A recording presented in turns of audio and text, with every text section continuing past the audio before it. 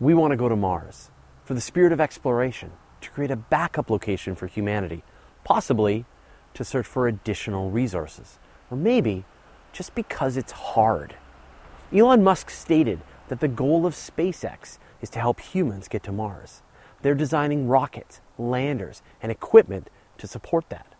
Musk would like to build a Mars colony with 80,000 people, which is a good choice as it's probably the second most habitable place in our solar system. Real estate should be pretty cheap, but the commute is a bit much. Mars is beautiful. It looks like a nice desert planet with winds, clouds, and ancient riverbeds. It's great if you're not made of meat and don't need to breathe oxygen. Otherwise, it's incredibly hostile. It's not much more habitable than the cold vacuum of space.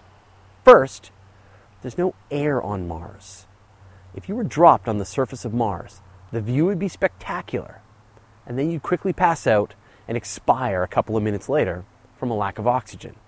There's almost no air pressure, and the temperatures are incredibly cold. Did I mention the constant radiation streaming from space? You might also want to note that the soil is toxic. There's a long list of these types of problems. The days are a little longer. You'll be sleepy. If we intend to live on Mars and stay there permanently, we'll be leaning hard on our technology to keep us alive, never mind comfortable.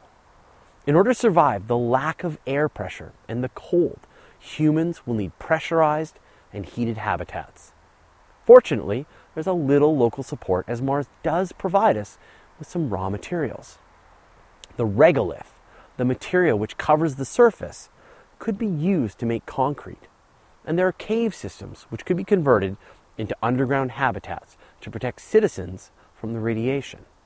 Martians, the terrestrial kind, will need a spacesuit whenever they go outside.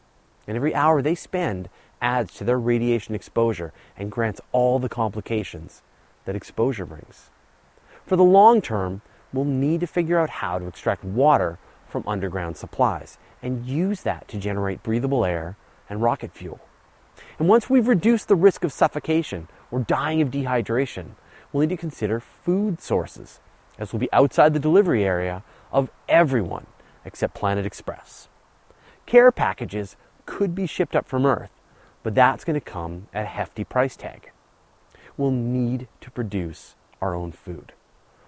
Interestingly, although toxic, Martian soil can be used to grow plants once you supplement it and remove some of the harsher chemicals. NASA's extensive experience in hydroponics will help, and one of the biggest problems will be access to spare parts and medical supplies. You can't just go down to the store when you're on Mars if your kidney gives out or your sonic screwdriver breaks. There will need to be a constant stream of supplies coming from Earth until the Martian economy is built up enough to support itself. One more big unknown is what the low gravity will do to the human body over months and years. Will it shorten our lifespan or lengthen it? We just don't know. To thrive on Mars, the brave adventurers may want to change themselves, or possibly their offspring. This could lead to genetic engineering to help future generations adapt to the low gravity, higher radiation, and lower air pressure. Why stop at humans? We'll adapt our plants and animals to live there as well. Finally, to take things to the next level, we can make a few planetary renovations. We'll change Mars itself through the process of terraforming. We'll need to release mountains of greenhouse gases to warm the planet, unleashing the frozen water reserves. Perhaps we'll crash a few hundred comets into the planet to deliver water and other chemicals.